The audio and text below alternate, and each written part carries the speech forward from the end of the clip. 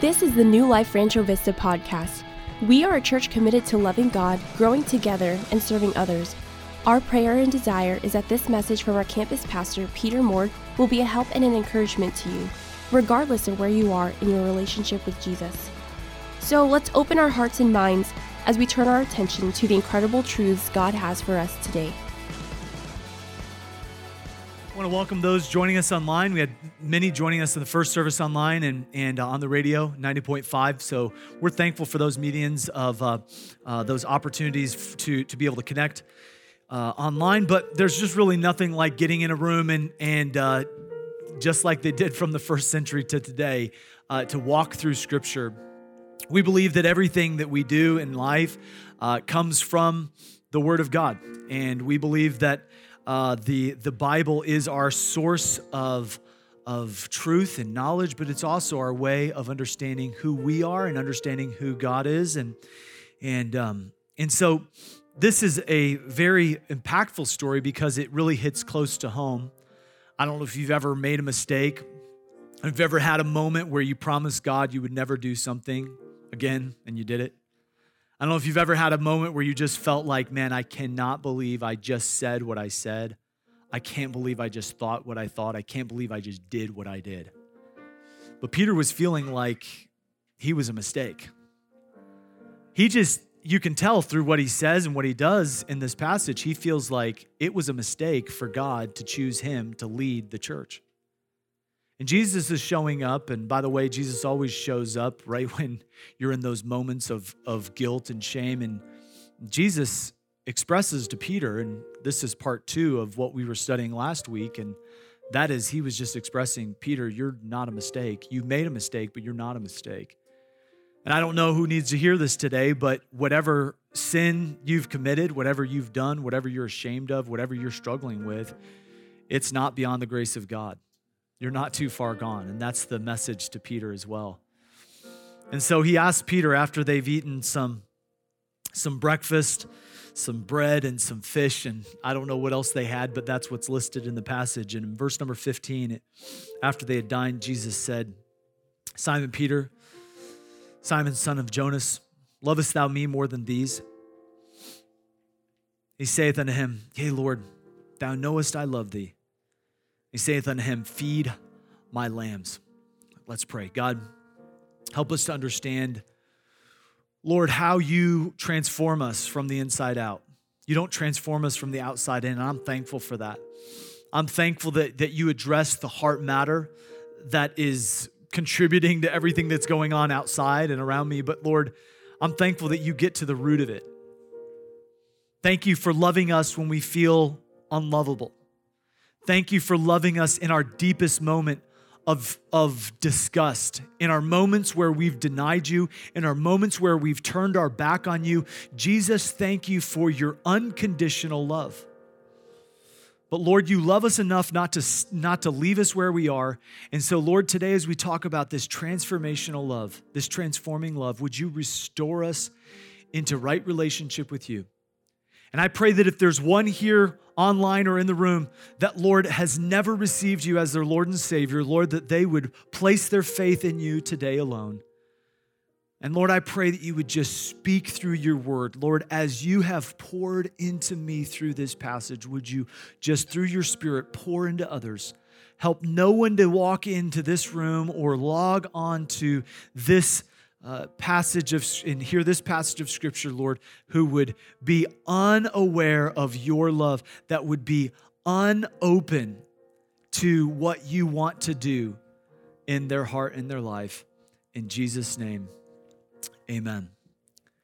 What if I walked up to you in a grocery store or maybe a restaurant and we happen to be shopping or eating at the same place. And I was like, hey, how's it going? Good to see you, and what if, I'm not saying this would ever happen, but what if you were maybe with some friends and you're like, how do I explain that this guy is my pastor, and I mean, I just don't know. And what if, you were just like, do I know you? Well, hey, man, come on, man. You go to my church. Like, hey, this is awesome. Like, hey, and you're like, I don't know this guy. Do you guys know this guy? And we went through this awkward thing where it was like 3 different times. I'm like, no, we know each other. And you're like, man, I think you got the wrong guy.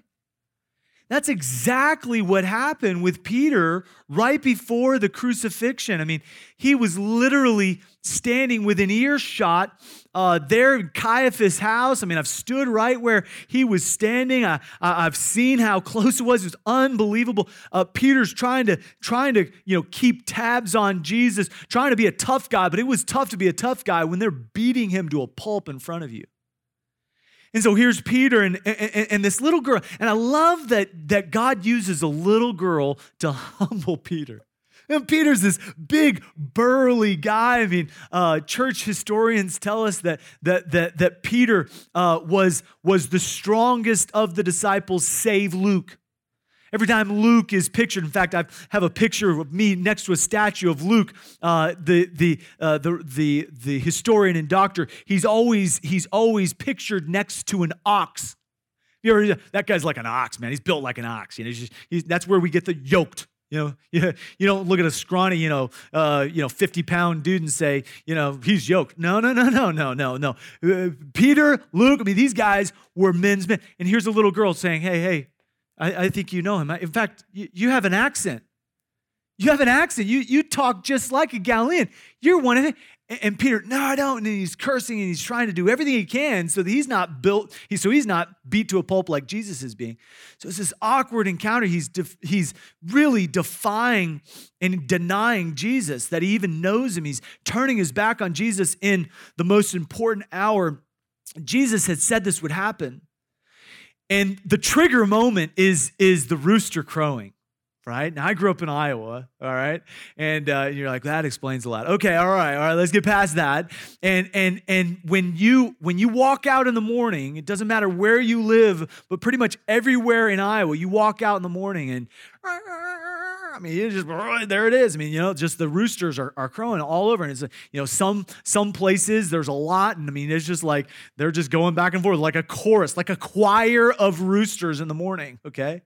We used to have chickens at our house until they, one by one this last year, died of coronavirus. That's the story that my boys say. I'm not sure if it's true or not. But we had 3 of them and they all have since gone to chicken heaven. And but I will tell you that I didn't realize, or I forgot how loud chickens are, because we don't have a rooster. We can have, chickens in the city and, it's fine. No one's going to, that's not going to be a problem. I don't know if it's against the rules or not. We don't have them anymore if it is, but they're loud. They're loud. And every time from the moment that he denied Jesus, every morning he was awakened by his failure. Think about that. Every morning he would wake up. And have you ever been dreaming and it was like a terrible dream? You wake up in like a cold sweat. Oh, that was just a dream, man. Oh my goodness. Thank the Lord that was just a dream. You've never had that happen to you? Am I the only one that's ever happened? You guys are looking, no, that's never happened to me. Okay. All good dreams here. That's awesome. All right. But Peter, every morning when the rooster crowed, he was reminded of his failure.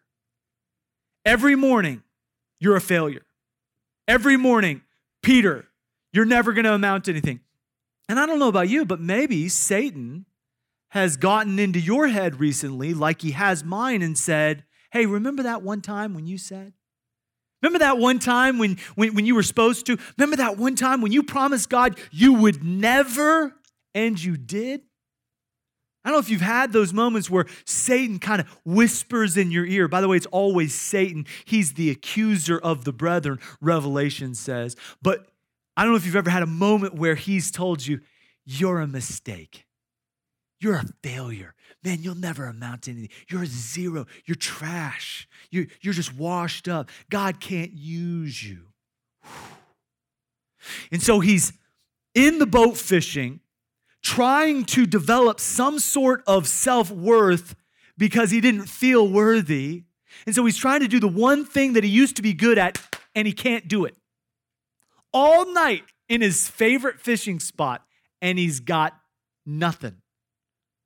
And so last week, you can go back and listen to it. We developed how that was and what that led him to encounter God in incredible ways. By the way, every deficiency in your life, every area where you're like me, like, man, I'm struggling. I got some issues. I got some things that I'm dealing with. All of these things. I'm a sinner. I'm broken. Man, I need Jesus, right? All of those areas are areas where God wants to meet me. He's standing there waiting for me to be open and transparent and honest enough to say, hey, I have issues and I need Jesus.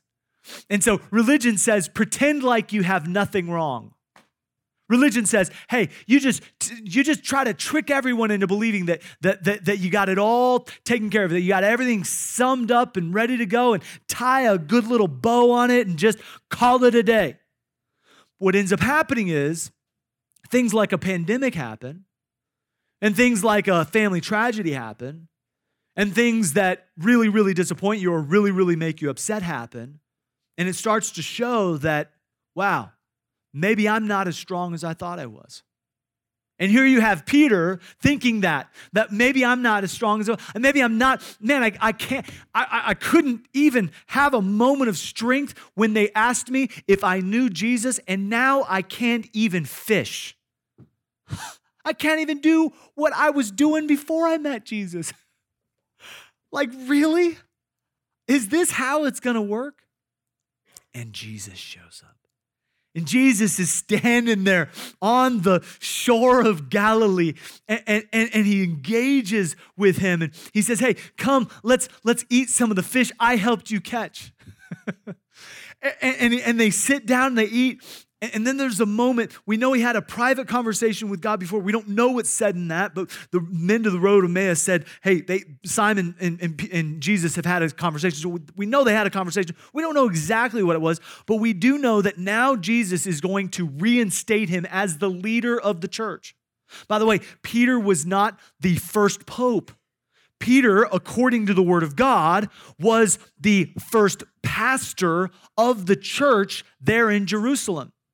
Then James would be the pastor of the church in Jerusalem. So Peter was a leader in the church put there by God because he was the first to confess Christ.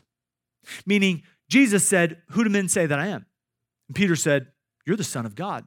And he said, hey, Peter, that was the right answer, but it was God that showed you that was the right answer. Good job, but that was God telling you that. And he said, but because God revealed that to you first, you're going to get the keys to the kingdom, meaning you're going to be the one to lead the church to do what I've called the church to do.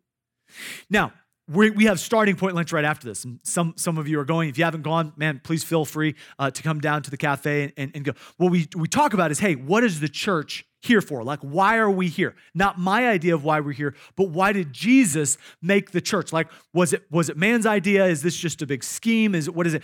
What is the church? Why are we here? Okay, what do we do? Why are we here? So that's what starting point's all about. But in this passage, Jesus is going to remind Peter of why he's on this planet. And in reminding him, he's also going to let us know how we can be transformed, how we can show love to one another, how we can follow him. So there's 2 points, okay? And I whittled it down. Used to be 3, now it's 2, okay? So I want you to cross out 3 and I want you to put 2. And the reason I want you to do that is because I want you to feel like, hey, listen, we're on board here, okay? So number 1, the 2 ways to be transformed. There's only 2 and they work hand in hand. Number 1, okay, is we love God by loving others. How are we transformed and restored? Every time we love God by loving others. And you say, that's like the number 1. Yeah, absolutely. Now, the second one, I'm going to tell you in a minute, okay? But it's following Jesus. Now, you can't love Jesus without following him, and you can't follow him without loving him. They go hand in hand. And so we'll see that. But when I say love Jesus by loving him, listen, the word love in English can mean lots of different things.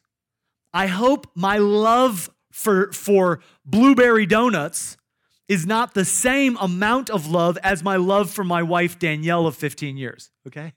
So I hope that our love is a little bit deeper than my love for bread, right? I always tell you, you know? And so the word love here, when he says do you love me, Peter? Lovest thou me more than these? The word love is the word agapao, or agape love. It's the deepest kind of love. It is deep-seated commitment. It is commitment with no strings attached. It's unconditional affection.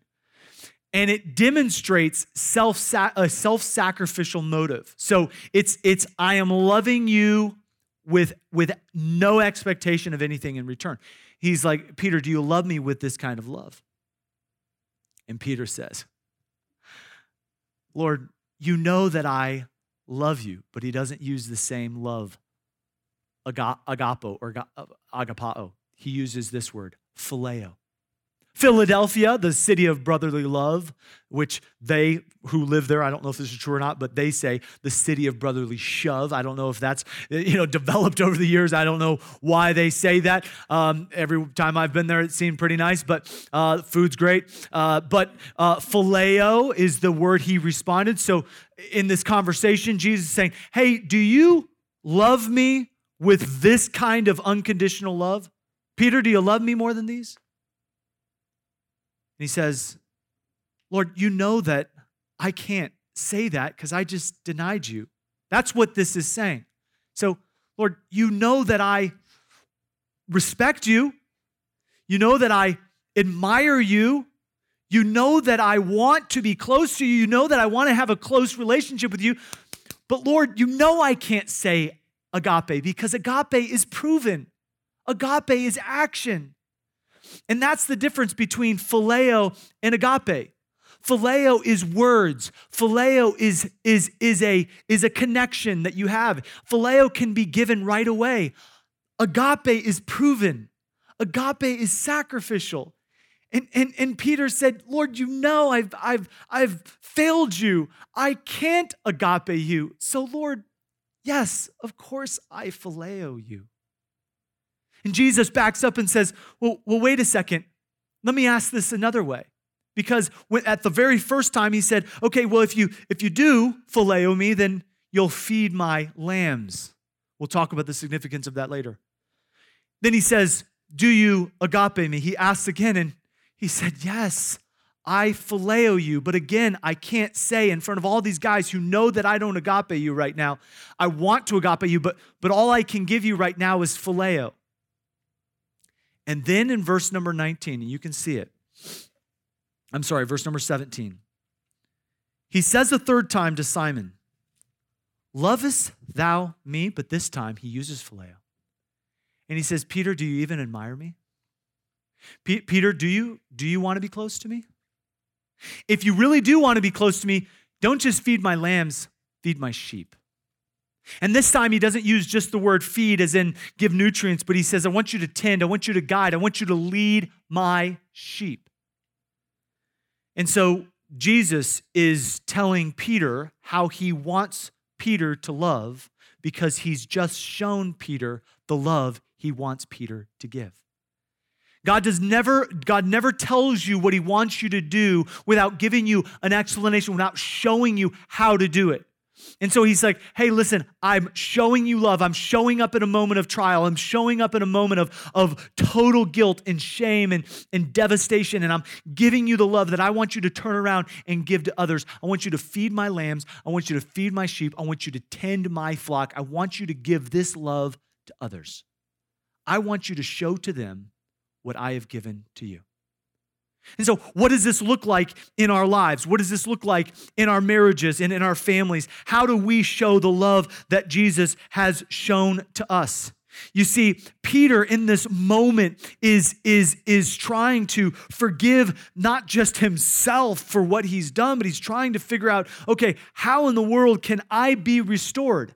And Jesus is saying, I am restoring you to the purpose that I called you out of from this exact ship on this exact lake. I believe it was the exact same fishing spot that Jesus had called them in. And you can read it in Luke 5 when he's called Peter and Andrew out. He says, hey, don't fish for men. I want you to fish, don't fish for fish. I want you to fish for men. I want you to pull men to me. I want you to tell men their greater purpose in living. And so here's a key thought. Loving God transforms us. It always transforms us. When you love God, when you praise God, when you show affection to God, it transforms us. But loving others is when we're restored. We're only restored when we are starting to pour out to others what we desire most from them. Now, let me illustrate it this way. Jesus is forgiving Peter. This is a moment of restoration and forgiveness. Forgiveness is me giving to you what I wish you would give to me. And in this passage, we see how Peter is set free from the bondage of guilt and shame and condemnation. It is the same moment of freedom that Paul had when he said, "Oh, wretched man that I am, who shall deliver me from this death? Who shall deliver me from this horrific life of sinning and sinning and sinning and repenting and repenting and repenting and sinning?" And he says this in Romans. You can read it, Romans 8:1. He says, "There is now therefore no condemnation to those who are in Christ Jesus, to those that walk after the Spirit, not after the flesh." He says, listen, I have been freed from the weight of my sin because Jesus came and paid for it, and he came and offered me the forgiveness that I so desperately wanted and needed. And so forgiveness is setting the prisoner free to only realize that the prisoner was me, to only realize that I was the one in bondage to what was happening to me. And a great illustration of this, one of the greatest, was happened about 6 years ago in the city of Charleston. You may have remembered this story, but I want you to be reminded of this horrific event. Back in 2015, 12 people were shot during a Bible study at the Emmanuel AME Church in Charleston, South Carolina. Only 3 of them survived. And just 2 days later, many of the families somehow found it in their hearts to forgive the shooter. A lot of us were trying to figure out how that could be, and for most of us, forgiveness would not come easy. So how did those families who lost so much find that power, the power of forgiveness? I headed to Charleston to meet with 3 extraordinary women. This is what they said. I know that we're all people, and you feel the same pain, and you feel the same hope. So, Polly, for you, the idea, I would think that you'd be livid, angry, want revenge, want to just take the guy by the throat, you know? I was that way at first. But then I thought about Felicia. Felicia had lost her son. And I said, if she could forgive, why are you so hard-hearted you can't forgive? So from that day on, I had a release. Because forgiveness is like, you think you're letting somebody else off the hook, but you're actually letting yourself off the hook. Because if you keep it, there's no healing with hatred. You have to love each other. That's our second commandment. You have to love each other. Yes. You have to love each other like you want to be loved, like God has loved you. And so forgiveness is giving the love that someone else doesn't deserve, but because you have been given love that you don't deserve. Forgiveness is me saying, God, I'm going to release this to you, into your hands. I'm going to let you be the judge in this situation. I'm just going to love them the way that you have loved me. And every time we withhold love in our relationships, every time we withhold love, we are sending the loudest communication of rejection. And God has accepted you so that you could turn around and say, listen, you don't deserve this acceptance, but I'm going to give you this love and acceptance. Now listen, there is a very clear difference between our love and acceptance and our trust. You don't have to give trust, but God wants you to give love. And so here's an action item, and here's something that you can kind of grab onto. Assess your love for God and for others by looking at how eager, by judging how eager you are to forgive others. Are you quick to forgive? Are you making short accounts with those closest to you, with God? Or are you holding on to something that happened 3 years ago? Or every time you see this person, every time you experience those emotions again, and they're powerful. And so we love Jesus by loving others. But number 2, and finally today, we follow Jesus by unfollowing fiction. Now, one of the proofs of this text is that it is not written in a way that you would normally write. It's giving details, 153 fish and all of these things. It's not giving you what you would necessarily even want to or even need to know if you were just writing a story. And so for the people who say that the Bible is just full of fairy tale and fiction, it really is counterintuitive, because this is written with so many verifiable details that if anyone who was reading the story who knew anything about this, they could have said, well, that's not true. But really, the great fiction that's pointed out is the fiction of what Peter was believing about himself and about others. You see, Jesus says, hey, Peter, you're going to be made a leader, but then you're going to, later on in your life, you're going to die. And you can read this in verse number 18 through 19. And he says, you're going to die a death of crucifixion. They're going to carry you. You're going to stretch out your arms. You're going to die this way. You're going to die for me. And it was encouraging to Peter, because Peter knew that he wouldn't deny God again, that he would actually go and die and be courageous. And so that was a moment of confidence building for him. But then he starts painting this picture based on who was around him. So I want you to see this. The first thing we have to unfollow in order to follow Jesus, the first type of fiction is to unfollow the fiction of comparison. Look at verse number 20. He starts comparing himself.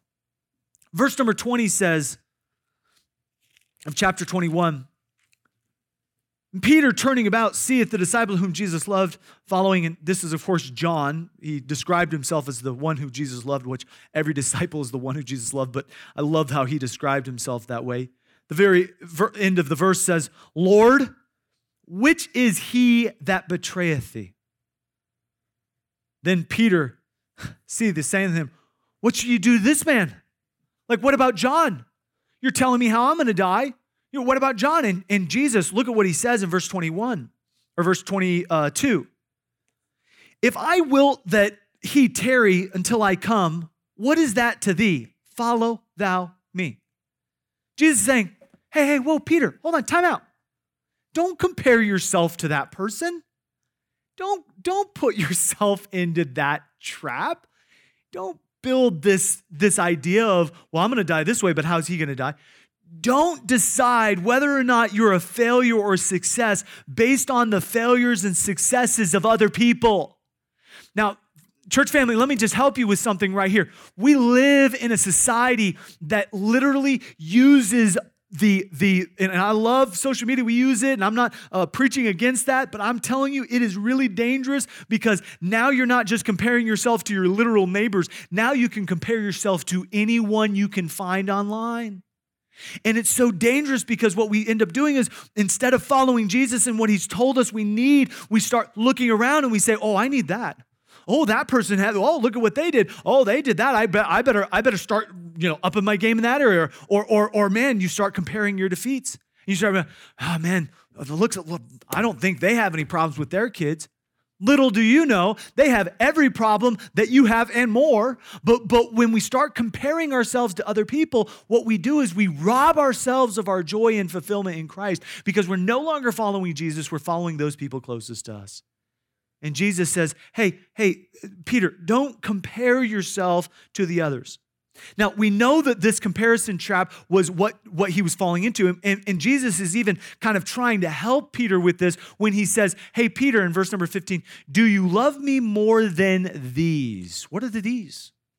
Now, some scholars say that it could be the disciples, but he would have said, do you love me more than these men, probably, or them? I believe that Jesus was talking about the fish, the boats, the nets. Hey, Peter, do you love me enough to not fish? Hey, Peter, do you love me enough to give up something else that you love? Hey, Peter, do you love me enough to not go that way, but go the way that I've asked you to go? Can you leave your nets again and follow me? Hey, Peter, what's it going to take to derail you again from following me?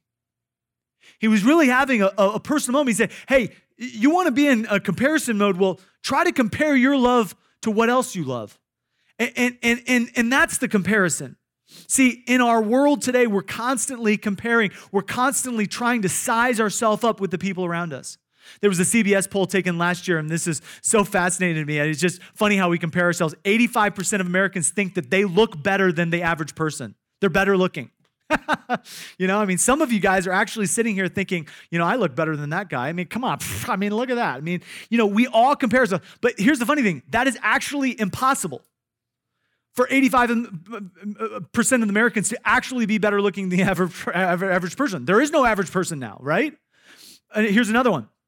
I think it was 94% of Americans think they're better drivers than the average driver. Isn't that so funny? We all think, everyone's a terrible driver except for us. See, what happens is we're really, really bad at self-assessment, but we're really, really good at others' assessment. We're really, really good at telling other people where they're wrong. We're really, really good at showing other people what they need to get right. We're really, really good at pointing out everyone else's flaws. Oh, but when it comes to ours, what flaws, right? And so Jesus is saying to Peter, hey, you worry about you, Peter. Don't worry about John. If I want him to be here until I come back, what is that to you?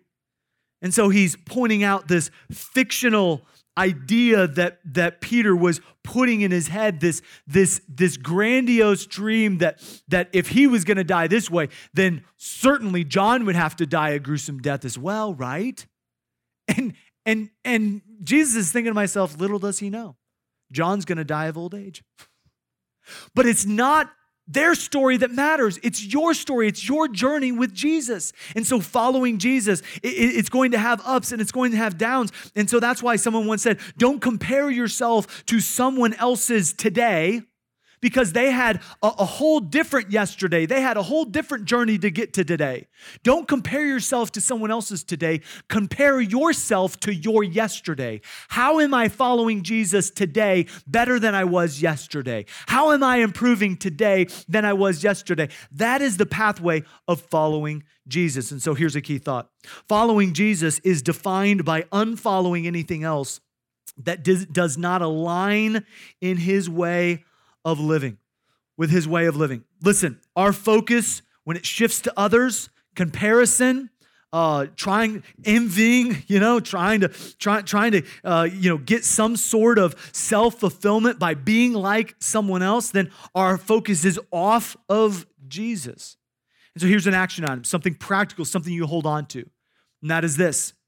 In order to release ourselves from this comparison trap, I believe one of the greatest ways, the only way I know how, is to focus and meditate. Write out things that you are thankful for. What are you thankful for? What has God given you? Don't look at what he hasn't given you based on what everyone else has. Focus on what he has given you. And so, that's important. By the way, here's a parenting key. When gratitude begins, the attitude, it ends. But man, when gratitude is at an all-time low, attitudes will be at an all-time high. In me and in you. And so we have to back up and say, okay, how can I follow Jesus? And letter B, and finally, following Jesus is following Christ's unchanging truth. His unchanging truth. Now, when Jesus looks at Peter and says, do you love me? And Peter says, well, I admire you. Jesus then says, Peter, here's the truth. You're not disqualified. You can feed my lambs. It's the word nurture. It's the word to give sustenance. And the word lambs is feeble. The small, feeble ones. Now, I grew up in Iowa, little lambs. They're the cutest little things. In fact, here's a shepherd with a little lamb. Here's a shepherd with a little lamb. Just little cute little thing, pet. Wouldn't you want to just go out and buy one of those? Hey, pet me some more, It's just a cute, hey, Peter, feed my little lambs, my little helpless ones. You're qualified to do that, Peter. Then Peter says, well, Lord, I admire you, I expect you, I want a relationship with you. Then he said, okay, all right, Peter, then you're qualified not just to feed my little lambs, I want you to feed my sheep. Now, feeding sheep are a little bit different. If you've never watched a sheep, feed on apples or grain or whatever, here's a video. They literally take their food and they scissor it. So our mouths go up and down. Their mouths go side to side. It's the weirdest thing. They don't have front teeth. Here's a close-up of a sheep just eating his food. He has back teeth and he has side teeth. He just, scissor cuts that food back and forth. It's actually a pretty gruesome thing to watch. I mean, it's kind of like, how are you eating an apple sideways, right? Just like stuff falling out of the mouth. I mean, it's just kind of messy. But he says, listen, if you can love me and take care of my little lambs, then you can feed the messy, just kind of a brutish, big sheep as well. But he says, first, I need to know, do you even admire me? Do you even phileo me? And Peter's grieved. It doesn't say he wept, but I can't imagine him I can imagine him just collapsing and he's eating there with the Savior, and he just says, you know all things. You know I phileo you. And Jesus leans right in, and every teacher, every rabbi would have done, whenever he says three things, the last one was the most intense. And he says, Peter, if you really love me and you really want to follow me, then I'm going to ask you. And he changes the word from nurture, from give nutrients, to I'm going to ask you to tend, to guide, to help and take care of as a shepherd my sheep. I want you to take care of them as I have taken care of you. I don't want you just to give them the truth and feed them the truth. I want you to guide them away from error. Now, I want to help you as we close today, and that is this. The greatest error, the greatest lie, the greatest piece of deception that we're being fed every single day in this Red Letter Love series that we're trying to uncover is that you can love yourself and get away with it. But friend, I want you to know this, that Jesus came to set you free of the bondage of having to love yourself before you love anyone else. And if you love God, you will love others before you love yourself. And so here's a takeaway, and that is this. Here's the takeaway. Transforming love turns our selfish transactions, the transactional kind of love, like you make me feel good and I'll make you feel good. But if you don't make me feel good, I won't make you feel good. Like you help me and I'll help you. If you don't help me, I won't help you. That's transactional. That's not even love. So it takes those selfish transactions and reactions, like when someone makes you mad, you make them mad. They hurt you, you hurt them. That's not relationship, okay? That's a firing squad, right? That's aggressive behavior. And so it takes that selfish thing we try to call love, and it transforms it, it restores it into selfless, life-giving action. So from selfish to selfless, less focused on self. And the only way I know how to do that, and the only way I can shepherd you into doing that, is to begin a relationship with Jesus Christ if you haven't, and here's the action item, and we'll be finished. Have a plan, have a time, have a place when you read and you meditate and you apply the words of God. When you say, how is this going to change the way I'm going to talk today? How is this going to change the way I talk to my children today? How is this going to change the way I view God today? How is it going to change how I view myself based on what God says about me today? And listen, Peter was supposed to feed the sheep. He's the chief shepherd, I'm the under shepherd, but I will tell you that if you're only eating spiritually on Sunday, you will starve. And so I'm inviting all of us today to open our Bibles or to open our apps, and every single morning or afternoon or evening, whenever it can work for you to feed your soul with the unchanging truth of God's word. Because if we stay out of this book and this book stays out of us, we will not love others. We will not love God by loving others. We will only be imprisoned by self-love. And self-love has one destination, and that is ruptured relationships and a ruined and a regretful life. And so the Bible loves us enough to say this transforming love transforms us out of a selfish nature and into a new nature, a nature focused on loving God by loving others. Thanks again for listening. If you would like to learn more about our church or how to get connected, check us out online at findnewlife.church or find us on Instagram, Twitter, and Facebook under the handle Find New Life. Have an amazing day.